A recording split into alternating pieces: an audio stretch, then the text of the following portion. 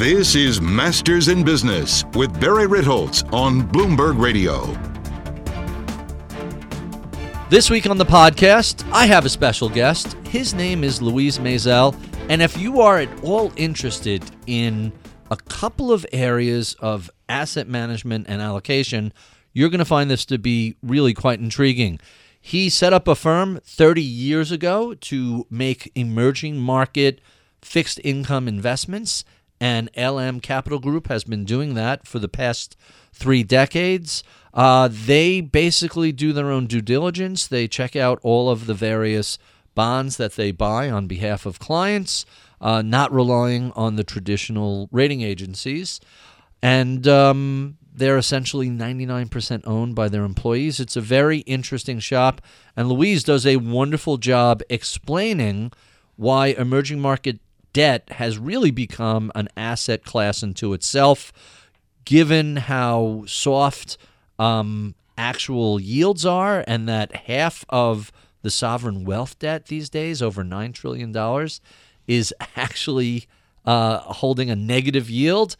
He thinks EM debt is going to be not only a distinct asset class, but it's going to attract a lot of capital over the next decade, and he's very bullish. So with no further ado, here's my conversation with LM Capital Group's Luis Maizel. My special guest this week is Luis Maizel. He is the co-founder and senior managing director at LM Capital Group, an emerging market fixed income shop managing over $4.2 billion in assets. The firm was founded in 1989 and is privately held.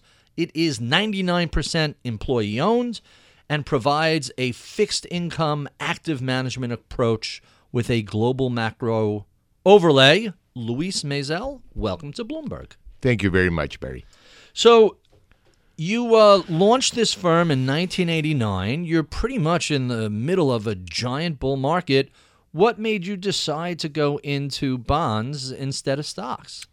I started a second firm, Barry, actually a first firm, LM Advisors, which was managing money for high net worth individuals. 1984, July 18th of 84, the U.S. eliminates the 30% withholding.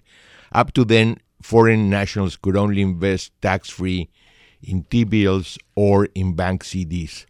All of a sudden, they open up the market. A lot of U.S. brokers fly out to Mexico City and try to grab some of that money. And my friends started to call me saying, "You are in the States. We know you. Why don't you help us surf through this new market?" So we did. For 5 years, we were managing high net worth individuals, but they were being managed like pension plans because they were mostly tax exempt. Mm-hmm. And from there, we jumped into the institutional market. So that was 1989. But you bring a very different perspective to the management of assets. How did growing up outside of the United States shape your view of the world, be it developed or emerging markets? Think of it as planets. People in the U.S. think that they're sitting in the sun. Mm-hmm. The U.S. is the center of the universe. For us, foreigners, we see the U.S. as the biggest planet, but it's part of a system. So it's very interesting to see the impact of the U.S. on the other planets, but it's not the center of the universe. It's just the biggest planet in the universe. And now we have China becoming another very large planet. How is that going to impact the way the U.S. is perceived? I think the U.S. is still by far the most important country in the world. The Chinese, just because of the sheer size of population, over 4 times bigger than the U.S., will be very big. But in the income per capita, they're still very small compared to the U.S. And the model of growth, which was export to the U.S., makes them smaller. When you are gearing to become the big one, you're far away from it. Quite interesting. So academic studies have shown that passive management of stocks has a tendency to outperform active over long periods of time. But the opposite seems to be true in the fixed income department. Active fixed income strategies outperform passive. Why is that? Well, you have a choice on what bonds you buy. The bond market basically is like a landmine. If you don't step on a mine, you're going to do okay. And the move along the yield curve will allow you to react faster to what's happening in the economy. The passive in the index does not take into account the macro impact that's happening in the bond market. So how do you go about creating a macro overlay for fixed income investing? That has always been our approach, Barry. We analyze, for us, money is a commodity. When it's scarce, it's expensive. When it's plentiful, it's cheap. Mm-hmm. So we analyze, we developed a matrix, going from a qualitative process to a quantitative way of processing is not easy. If you put 3 economists in a room, they're going to come out with 4 different theories, probably all of them wrong.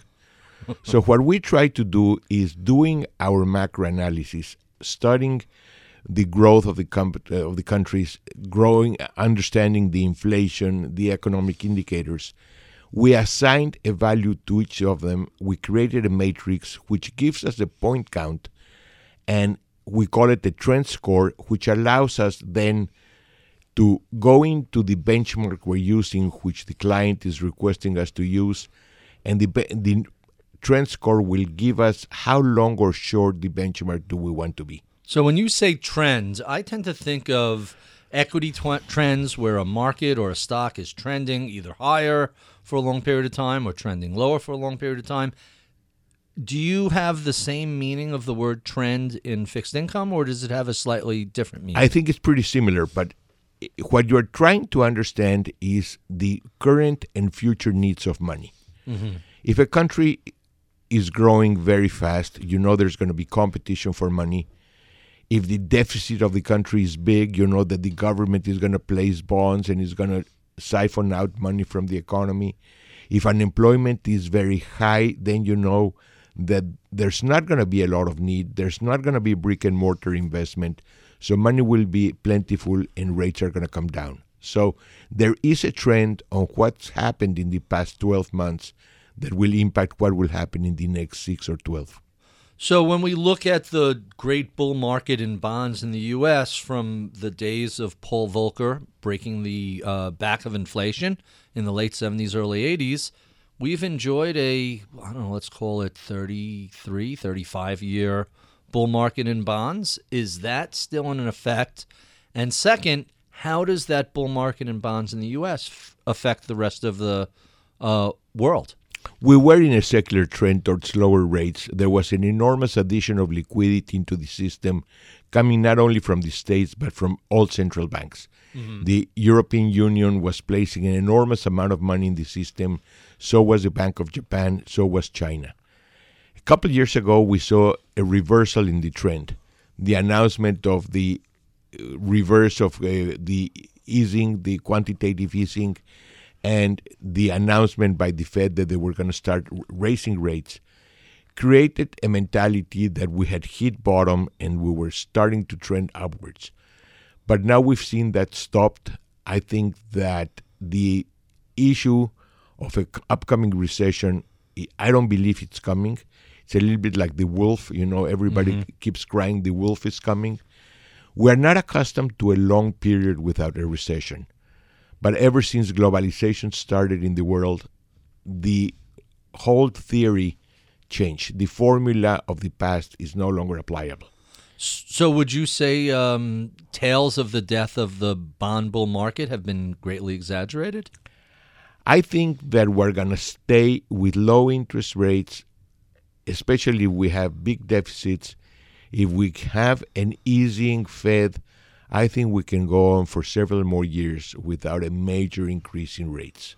Wow, quite fascinating. Let's go back to 1989. You have this big set of tax changes. How much of a game changer was that for launching a fixed income farm? Actually, the game changer for LM Capital was the growth of pension plans wanting minority money managers. Mm-hmm. The change in the law, 1980s, that became a stronger issue. Maxine Waters was at that time already, pushing for it. Huh. She's still in Congress, and she's still doing the same. The change in laws came for the high net worth individuals or foreigners, not for pension plans. But there was this big push for hiring minority money managers. Actually, they were carving out small pieces from the big allocations, from the big RFPs. The big funds always have been very biased towards using the PIMCOs and WAMCOs of the world, Sure. BlackRocks, but there was a desire to use African American, Asian, Hispanic companies. So we saw an opportunity there, being a Hispanic firm, to pick up some of that money. So that's the way we started. Nowadays, it's emerging managers. It's no longer minority. There was a court case that stopped the use of minorities as discriminatory. And by now, we're a little bit too big to be considered emerging. So we have to compete on performance. So, well, that's not the worst thing in the world. So when you say RFPs by big institutions, your clients and potential clients are these giant funds. They put out a request for proposal, and you respond with a proposal, and that's the basis of either winning the business or not. Is that a fair way to describe it? That's correct. They will get probably 30 to 40 responses. They will pick up 5 or 6 finalists, and then they visit you, and then they pick up 3 or 4 that present to the boards, and then the board decides who gets the money. So what are those beauty contests, as they've been called? What are they like when a firm comes in and starts kicking the tires and looking around your shop? What's that experience like? It's an interesting experience because you have the numbers to show for performance, but they want to understand the process, they want to understand the people, they want to make sure you have the back office to support it. Compliance has become so important. The most interesting part for me has been that almost all the teams look identical. 3 men, 1 woman, everybody 6'1", weighs 203 pounds, wears Brooks Brothers suits. And in our case, we're different. First, my accent it helps. I don't think it hinders anything, but I'm not the typical presenter that they normally have. Mm-hmm. And I tend to joke with the boards and try to be more casual. Probably when you are a smaller firm and you own the firm, you feel that you don't have to explain to anybody why you made it or you didn't make the cut, or did you win the business or not. Mm-hmm. So I like to enjoy this competition. I enjoy to be fighting against the big boys and hopefully sometimes winning. So is that an advantage to be relaxed and casual and informal and joke around with these people who are used to much more formal, stiff?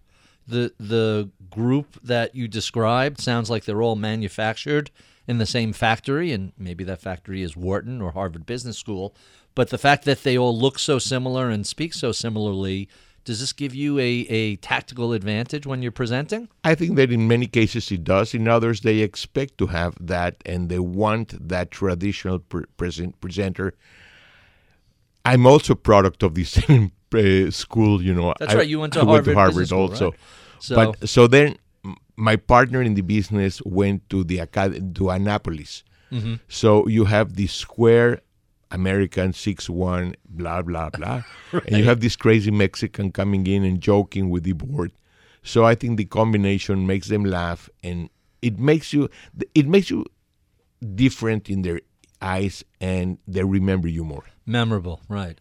So I have a friend who's at PIMCO, and he's now retired, but he used to complain that he doesn't have time to do anything or go to conferences or what have you, because they're so busy managing $1 trillion in fixed income. And I used to bust his chops by saying, yeah, but it's not stocks, it's bond. That stuff practically manages itself, which is a joke in the middle of a giant bonds bull market. But the little tiny bit of truth in that is how much was it like shooting fish in a barrel during the fat part of that bull market? You had rates coming down from, 15% down to practically zero? How challenging was it operating during that giant long-term trend? There are 2 problems managing fixed income. One is making sure you don't step on a mine, as I said before, mm-hmm. that you don't buy a WorldCom bond or an Enron bond or a Pacific Gas and Electric bond. On the other side, you have the matter of liquidity and size. It's not easy to be a PIMCO when you decide to move and you have to sell $500 million or $1 billion worth of a bond. You have to find another buyer on the other side. It takes two to tango. And for them to find the counterparty is very hard. For a firm like ours that you move with $10 or $20 million, you can always find the other side in a transaction. And after the crisis in 2009, they allocated much less capital to the desks. So they don't have inventory. So when you want to do a transaction, you have to go out and bid it in the market. And it's very hard to find a big chunk of the same product if you want to have commonality in your portfolios. If you're a buyer, what about if you're a seller? Same story. Like my assumption is, if I have a ton of bonds to sell, I pick up the phone and I call BlackRock, and they buy whatever is out there. They will not. The thing is, they don't want to allocate money to bonds. They don't want to park money in bonds. So they will only do the transaction if they want them at that precise moment. And the broker-dealers will only do them if they find the buyer immediately. If not, they'll just tell you there is no market for your bonds right now. And I will keep you in mind, and that might take 3 days or 3 weeks. So there's a little bit of an illusion of liquidity in bonds when it's actually harder to sell them than we tend to think. If I go to sell a stock, there's a bid and an ask. I can see the spread. I know, other than giant size, I can move pretty much any stock in my portfolio. But if I have a very specific bond from a specific, whether it's a corporate or a sovereign or a state and local bond, you're saying it's not quite as easy to hit that bid as it is with a stock. You're absolutely right. I mean, that's why there are no time and sales in bonds. You'll never see, in stocks you can say, I put in my order at 11:14 in the morning, give me all the transactions between 11:14 and 11:15. And your order has to be there. No timestamp in bonds. No timestamp in bonds. It might be 3 days or 3 minutes later when the transaction is done. And you want to have basically the same price if you're selling or buying for different clients. So you cannot buy little pieces and add it up because it becomes very complicated to allocate in the right way the different transactions. Quite interesting. So let's talk a little bit about that lack of liquidity. I'm intrigued by your description of the bond market. Is this something that's relatively new? Was there always this much lack of liquidity? How has the market changed over the past 30 years since you launched LM Capital? I think that up to 2009, the market was pretty stable, and there was enough money in the different broker-dealers to make a market. They would buy the bond, keep it there, and wait for somebody to come up and buy it. Meaning hold it in inventory, and Exactly. then when a buyer comes along, they would take it out of inventory. Now, not so much anymore. It's gone. Gone. Probably it went from Merrill Lynch went from $8 or $10 billion to maybe a couple $100 million. Is that a risk management tool, or are they still suffering a little post-traumatic stress disorder after the crisis? Is this smart of them, or is this problematic by them? I think that they're being smarter in the way they allocate their capital. Mm-hmm. I think that the spreads in bonds are not that high for them to make sense to keep them in inventory, and they're being much tighter with the way they handle their money. Very, very interesting. What about the rise of ETFs, which are clearly not just stocks, they're giant bond ETFs? How is that affecting both the way you run LM Capital and the way liquidity for specific bonds behaves in the market? I think ETFs are not the right way to play the bond market. I think that they are very big, but I don't think they impact the market that much. The problem is when it becomes a herd mentality. Uh-huh. If everybody's selling, you magnify the problem. Again, when there's a trend to get out of the bonds, you don't find the buyers. When there's a trend to buy the bonds, it's hard to find the sellers. So the ETFs magnify the problem instead of making it less problematic. So I have a couple of questions on that. That's really, really intriguing. So first, when there's that herd mentality, like we saw in 08, 09, isn't everything being sold regardless? When the herd stampedes, everything seems to get run over. Is that any different for bonds, stocks, or ETFs? Does No, make it any works difference? the same way, but you don't have the dramatic crashes that you saw in stocks. The bargain hunters are probably not going to jump in because the bond dropped 2 or 3 points. Right. 2 or 3 points is huge in bonds. In stocks, you can see moves of 10 or 20%. Right. 2 or 3 points is a Tuesday. Nothing Exactly. significant. Here's the question that pops into my head. Knowing that there's no guarantee of liquidity in the future, how does that affect your process for selecting what bonds you want to put into your portfolio? You obviously have an awareness, hey, when the time comes, there may not be the liquidity I'm hoping for if I have to move these in a emergency. That's a very good question, Barry. What we try to do is buy global issues, very big issues that a lot of people hold in their portfolios. You know, at one time, you would find a good issue of $100 or a couple $100 million. We go for the $1 billion issues at least, and we want the names that people want to hold in their portfolio. There are some managers that try to create alpha from buying smaller issues because the issuer is forced to pay a bit more because of the smaller size of the issue.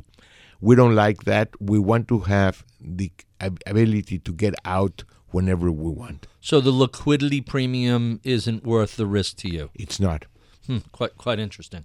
So I've had this little personal theory for the past couple of years that part of the reason yields are as low as they are is that there's a shortage of quality sovereign bonds.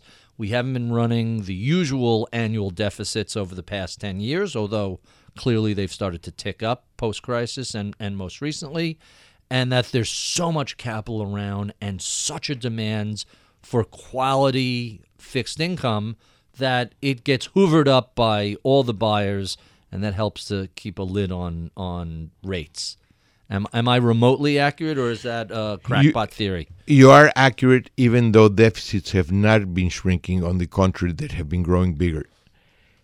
Over half of the sovereign bonds now have negative yields, $9.7 trillion.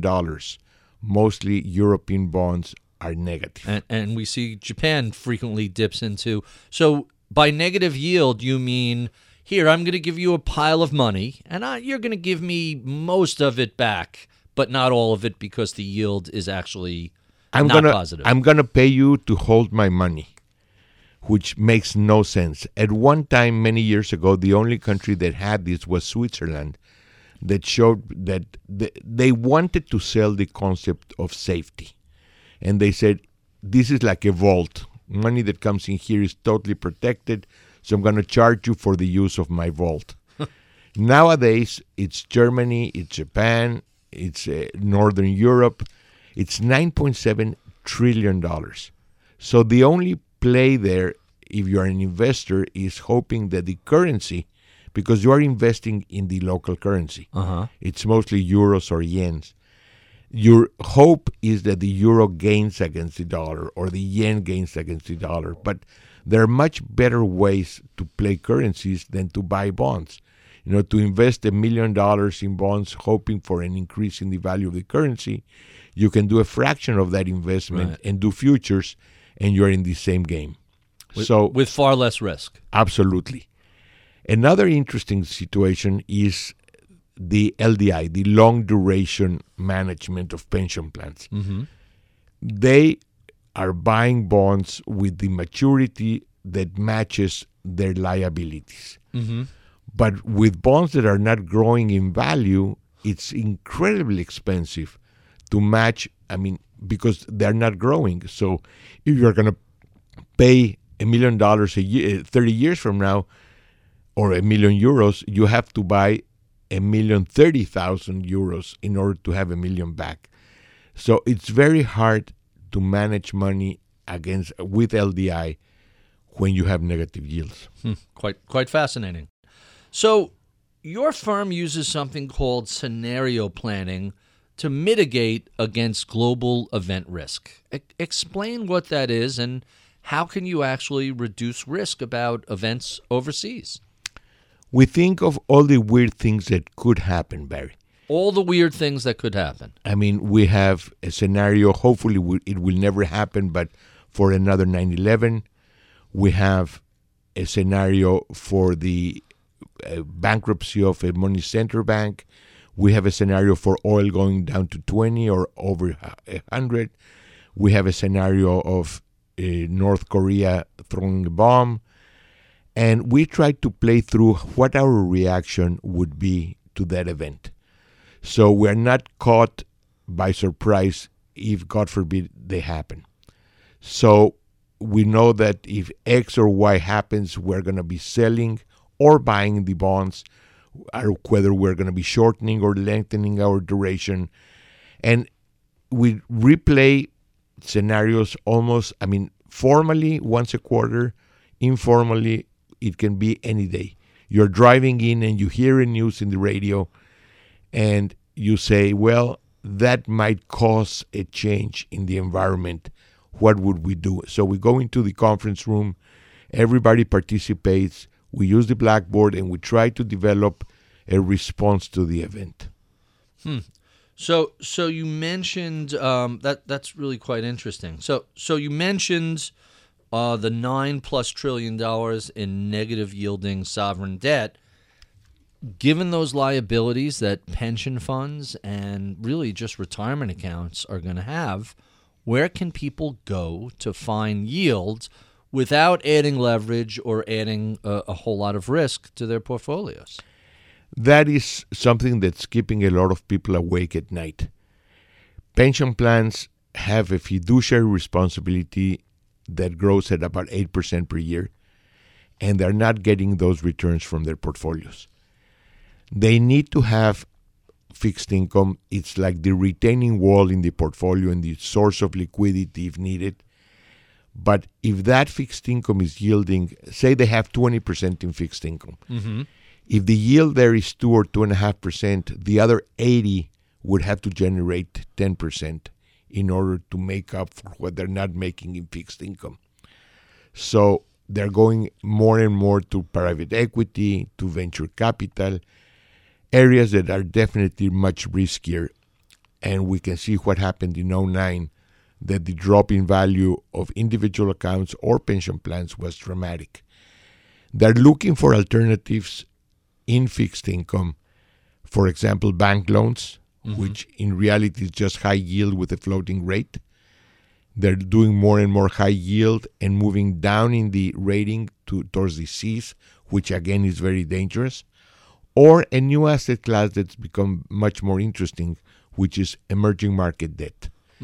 At one time, the sovereign bonds in the emerging countries like Mexico, Colombia, Brazil, China, South Korea, were paying 300 to 400 basis more than comparable risks in the U.S. That's now, come down, though, hasn't it? It has come down a lot, but you can still find very, very good corporate names in the emerging world, both in local currency and dollar-denominated, that can give you a very sizable pickup and allow your fixed income portfolio to be closer to your needs in terms of growth than what you get out from the traditional U.S.-based core fixed. So if I'm a U.S. investor and I'm not happy with 2.5% yield on traditional treasuries, how much additional risk am I assuming going to either emerging market bonds on a sovereign basis or EM bonds on a corporate basis to pick up another 200 basis points? Is that a fair amount? At least. To be honest, if you ask me, I don't think you're picking any additional risk. I think if you buy a company that's solid investment grade in their own country and that generates, let's say you bought dollar-denominated bonds and they generate the dollars to pay you back both interest and principal, so they don't have to buy them in a tough time when their currency could have devalued, you are taking no additional risk. Let me give an example. Bimbo, the Mexican bread company. almost 65% of their sales are abroad. They are the largest producer in 14 countries, and they're present in about 55 countries where they sell bread. It's a staple. It's a company that's been in the market for 100 years. They are AA plus in Mexico. Their paper is yielding almost 5%. Wow. That, if I took away the name and showed you the financials, you would say this is a AA company in the U.S., and it would be paying maybe $310, $320. So you're picking up 200 plus over against a credit paper in the U.S. and almost 300 over against a U.S. equivalent from a treasury bond. So you really are gaining a lot in a company that basically has no risk. So how much of this is just the home country bias? If you live in the U.S., you tend to buy U.S. stocks and bonds. If you live in Germany, you tend to buy German stocks and bonds, and the same is true in Australia or wherever. How significant is that to that giant gap between domestic and emerging market yields? That pride of national product used to be very prevalent. It's no longer there. The markets have become so global that buyers in Singapore or Berlin or New York are buying from everywhere. So what accounts for that 200, 250 basis point difference in yield? It's the perception of things that happened in the late 90s and the beginning of the 2000s, where one country got in trouble and all the other countries got in trouble. It has to have more work done to understand what you're buying. In the U.S., and even the credibility of the rating agencies in the U.S. has dropped a lot after 2009. But here you see an A-rated bond and you don't get too much into analyzing whether they will pay you back or not. You believe if Standard & Poor's and Moody's said it's good, you take it for granted.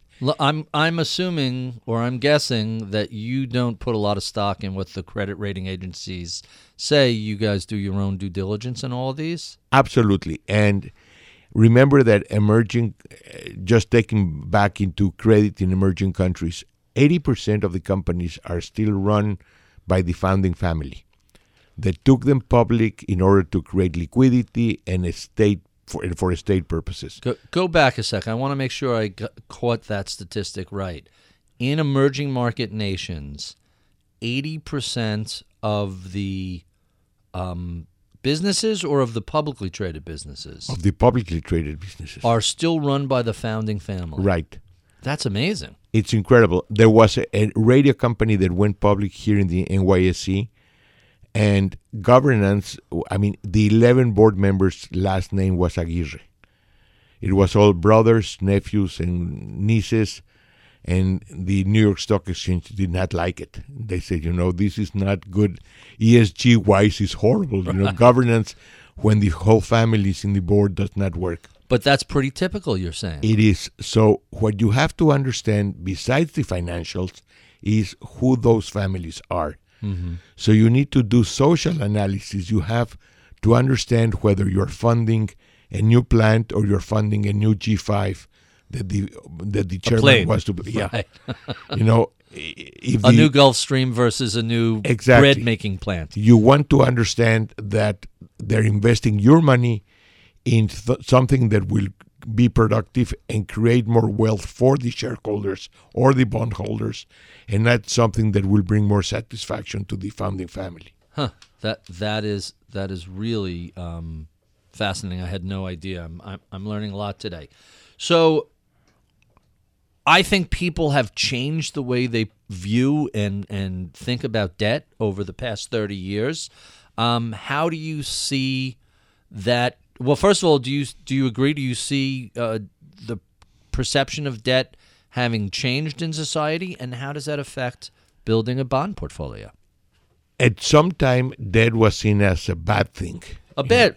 And now some of that's a little bit of a holdover from the Great Depression generation who never wanted to risk having a bank call something away from them. Exactly. Having debt meant that you were at risk. Mm-hmm. Nowadays, debt makes sense for corporations. They don't dilute their shareholders.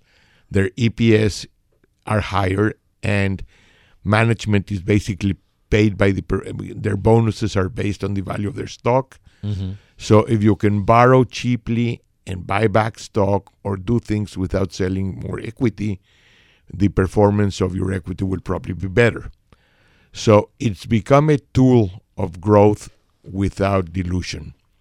And I saw once the CFO of Merck being interviewed, and he said they asked him why did he borrow $2 billion when he had in cash almost $11 billion. And he said, at 230 for 3-year paper, I could, and being a tax deductible, I could not sleep if I didn't take out that money. So in other words, the way the tax laws are set up around debt versus equity, corporate management is incentivized to borrow versus using capital. Exactly. I mean, it makes a lot of sense to borrow and then buy back stock. Dividends are not tax deductible. Companies were borrowing or are borrowing below what they're paying in dividends. So if they retire that stock, then they're making money in the spread. That is quite fascinating. Can you stick around a little bit? I have some more questions for you. Sure. We have been speaking with Luis Maizel of LM Capital Group. If you enjoy this conversation, well, be sure and come back for the podcast extras where we keep the tape rolling and continue discussing all things fixed income and emerging market related. You can find that wherever finer podcasts are sold: Apple, iTunes, Bloomberg.com, Stitcher, Overcast, etc. We love your comments, feedback, and suggestions. Write to us at mibpodcast@bloomberg.net. You can follow my daily column at bloomberg.com/opinion or check me out on Twitter at Ritholtz. I'm Barry Ritholtz. You're listening to Masters in Business on Bloomberg Radio.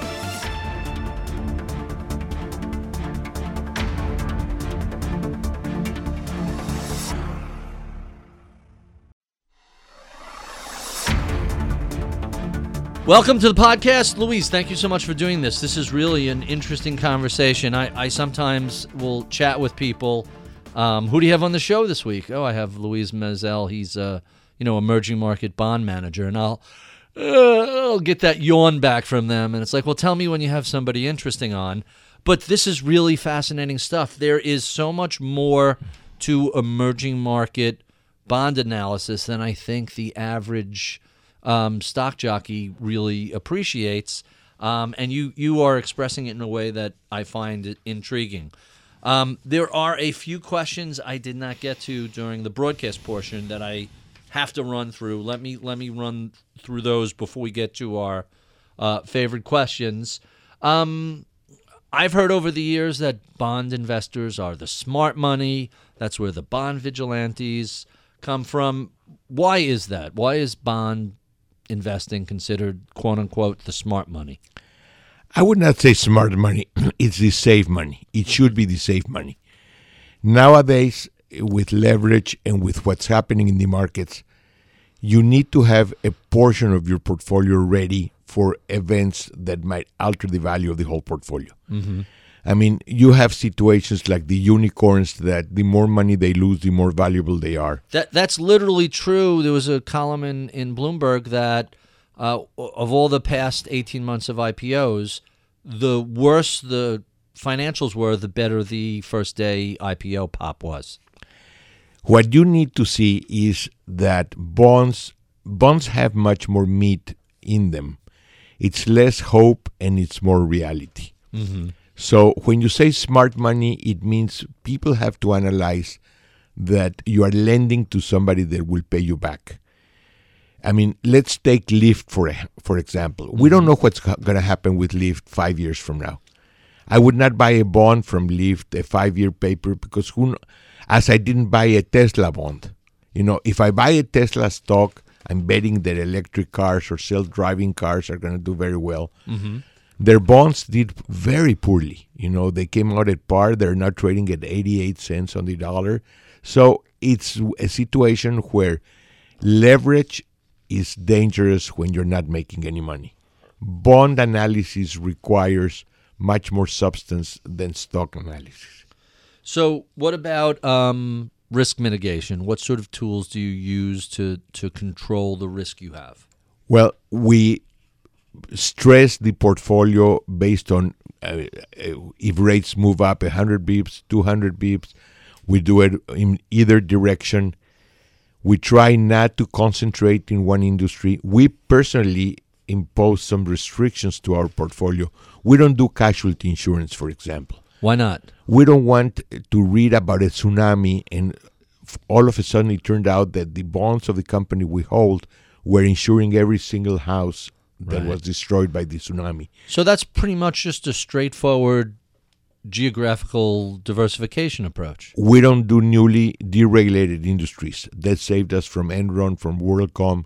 We never did the airlines, for example. Wait, back up a sec. Newly deregulated industries are a higher risk bond than is widely perceived? Management, let me give you an example. Pacific Gas and Electric, or at that time Pacific companies, they were running a utility, they were selling power, and all of a sudden they were deregulated. They went out and bought the thrifty chain of drugstores. Wait, so when was PG&E and California Utilities deregulated? In the 90s. And they found out that selling Crest toothpaste was not the same as selling power. 2 years later, they sold the company at a loss of $1.5 billion, and they had their bonds downgraded because of it. If a manager was running an airline and he had specific routes, he could not move from them, all of a sudden he's competing with Joe and his brother, who bought 3 planes and are doing these small cities. It became very dangerous to compete in that market. We saw every major airline go through bankruptcy. Communications, you had the big Mabel. You knew that Big Mabel was the safest company in the world. Right, widow and orphan stock, for sure. When they broke them up, they ended up, the WorldComs came up in the world, and the WorldCom ended up going broke. So that's another one of the areas we don't do.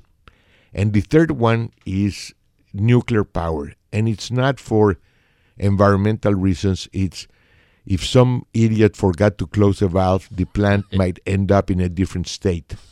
Right. So, whoops, the Washington state utility had a major problem with their nuclear plant. 3 Mile Island is another example. Pennsylvania, yeah. We don't want to take the risk of an error creating a situation where our bonds would dramatically change in rate. So if I were to go around the country and look at the utilities that have nuclear power plants on their books, their bonds are going to be trading at a discount to what, non-nuclear utilities, or is this just specific to your shop? That's specific to LM. Does anybody else do that? I don't know. But for us, that risk mitigation is very important. And then we overlay our scenario planning. So we try to avoid anything that we would have to get out very quickly if something happened. I don't think you're paid enough to take a little bit of an additional risk. Mm-hmm. If you were paying me another 300 bips, 3% more in interest to take additional risk, I would consider it. If you pay me 5 bips, 0.05% more, it's not worth it. Not worth it. So you had mentioned the rating agencies. Clearly, they did a terrible job during the financial crisis. We later learned that their whole business model had shifted from the bond buyers paying their fees to the issuers paying their fees, and it became a payola, pay-for-play sort of situation. And if I walk into if I walk into S&P and they don't give me the AA rating I want, I'll just say no thanks, and I'll go across the street to Moody's, and I will be able to purchase whatever rating I want. So given that, do you put any consideration into what the rating agencies do, either whether they cover a bond or a country or an industry or a specific upgrade or downgrade? How important is that? Well, we do follow them. We do read what they print, and we do take into account their rating because they have good analysis. After 2009, they've strengthened their analysis. I think that in the case of the mortgages, they just did not understand the product. So it was not only the pay-to-play, but it was also lack of understanding how the different tranches would behave in a crisis. But first of all, the change in rating is not that impactful anymore. When you went from a triple B to a triple B minus, the bond at one time would drop 3 points. Now it might drop a quarter of a point. So how much of that is due to the fact that they did such a terrible job when they were needed in the last crisis? It does impact what's happening, but the perception of whether you cover your needs 3.2 times or 3 times or 2.9 does not make that big a difference. Even in the case of, and now triple Bs are the vast majority of bonds. They're borderline between investment grade and high yield or low junk. Investment grade. That's the nicest way of saying junk. But they're still considered investment grade. They're investable for anyone whose charter or portfolio policy statement says only investment grade. Exactly. But most pension plans, for example, today have a bunch of non-investment grade bonds in their books. At one time, you would think that change would eliminate basically who could buy those bonds. And ever since Michael Milken in the 80s, he created an industry for non-investment grade bonds. He did not invent the high-yield bonds. He just invented who could buy them. Mm-hmm. He went to the thrifts. He went to the savings and loans. He went to the insurance companies.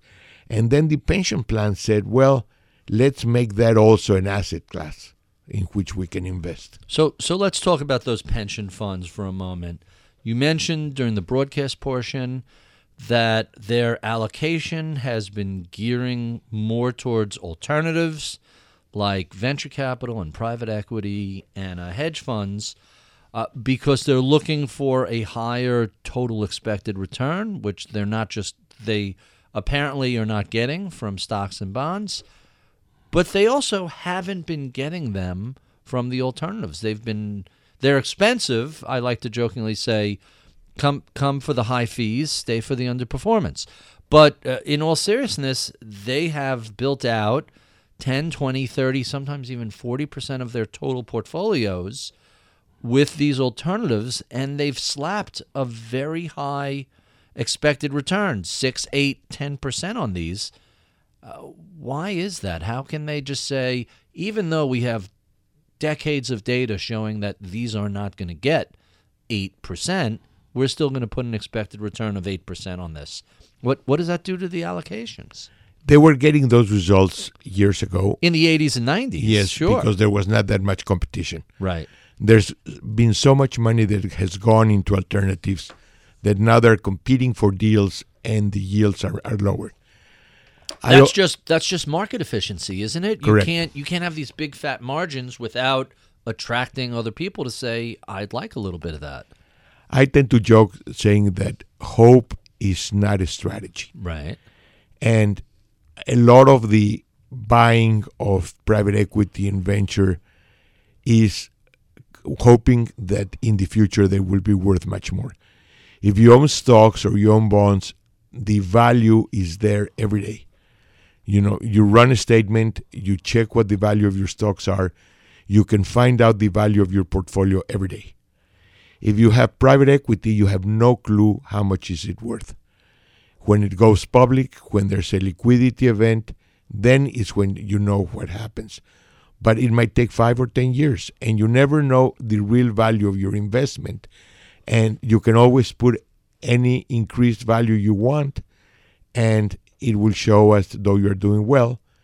And you might or might not get that value that you put it down in your statement. So the non-publicly traded assets give people the ability to not mark to market, but mark to what hopes and dreams. Is that what you're suggesting? It's not that bad, but the answer is yes. We used to call it mark to make believe in the middle of the crisis, but it's not. We're not suggesting that. You're saying it gives them a little bit of accounting flexibility. Exactly. I think that things are worth what a buyer is willing to pay. Mm-hmm.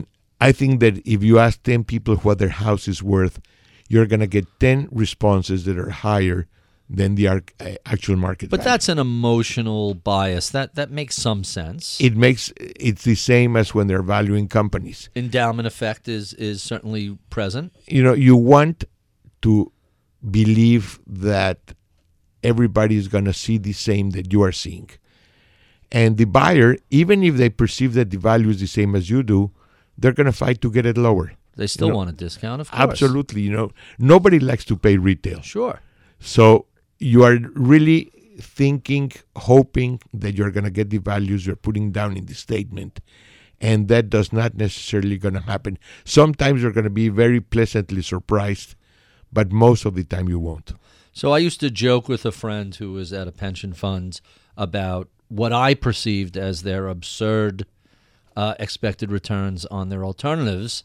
And the response was, we need 7 or 8%. So I used to say, well, let's assume you get 2.5% from your bond portfolio and you get 5% from your equities. Add them up. There's your 7.5%. And it took him a moment to realize, well, that's not how you do a blended portfolio, but it's every bit as ridiculous as expecting 10% from asset classes that haven't returned that sort of number for 20 or 30 years. You're right. But you're always kicking the can a little bit further away. So probably by the time the pension plan runs out of money, you will not be there. Right. So, I mean, that you say that half jokingly, but we know that's true.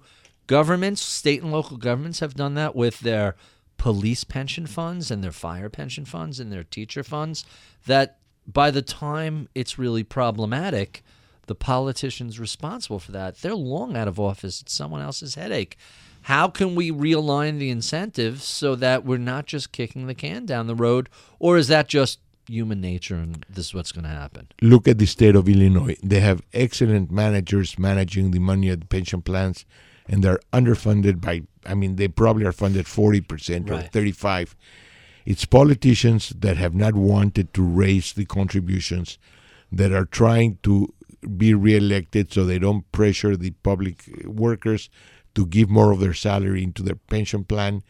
And, it's now a huge problem because they're running out of money. So there are certain states that have high taxes and big state spending, but seem to have their budgets and their pension plans more under control. California comes to mind. New York comes to mind. Mm-hmm. Amongst the states, a little better or a lot better. Clearly, Chicago and Illinois have problems. I hear about problems in New Jersey and Connecticut. Both have pension issues. How significant is this going to be for funding in the next 20 to 30 years? It's a huge problem. Huge. Huge. Look at Detroit. Detroit had to file for bankruptcy because of the pension plan. So now if you're a company and you file for bankruptcy, courts have a tendency to say, before you even get to the creditors, employee compensation, salary and pensions is sacrosanct. We don't touch that. What happened in Detroit with the employee pensions post-bankruptcy? Some of it were cut down. Cities can go bankrupt, states cannot by law. Right.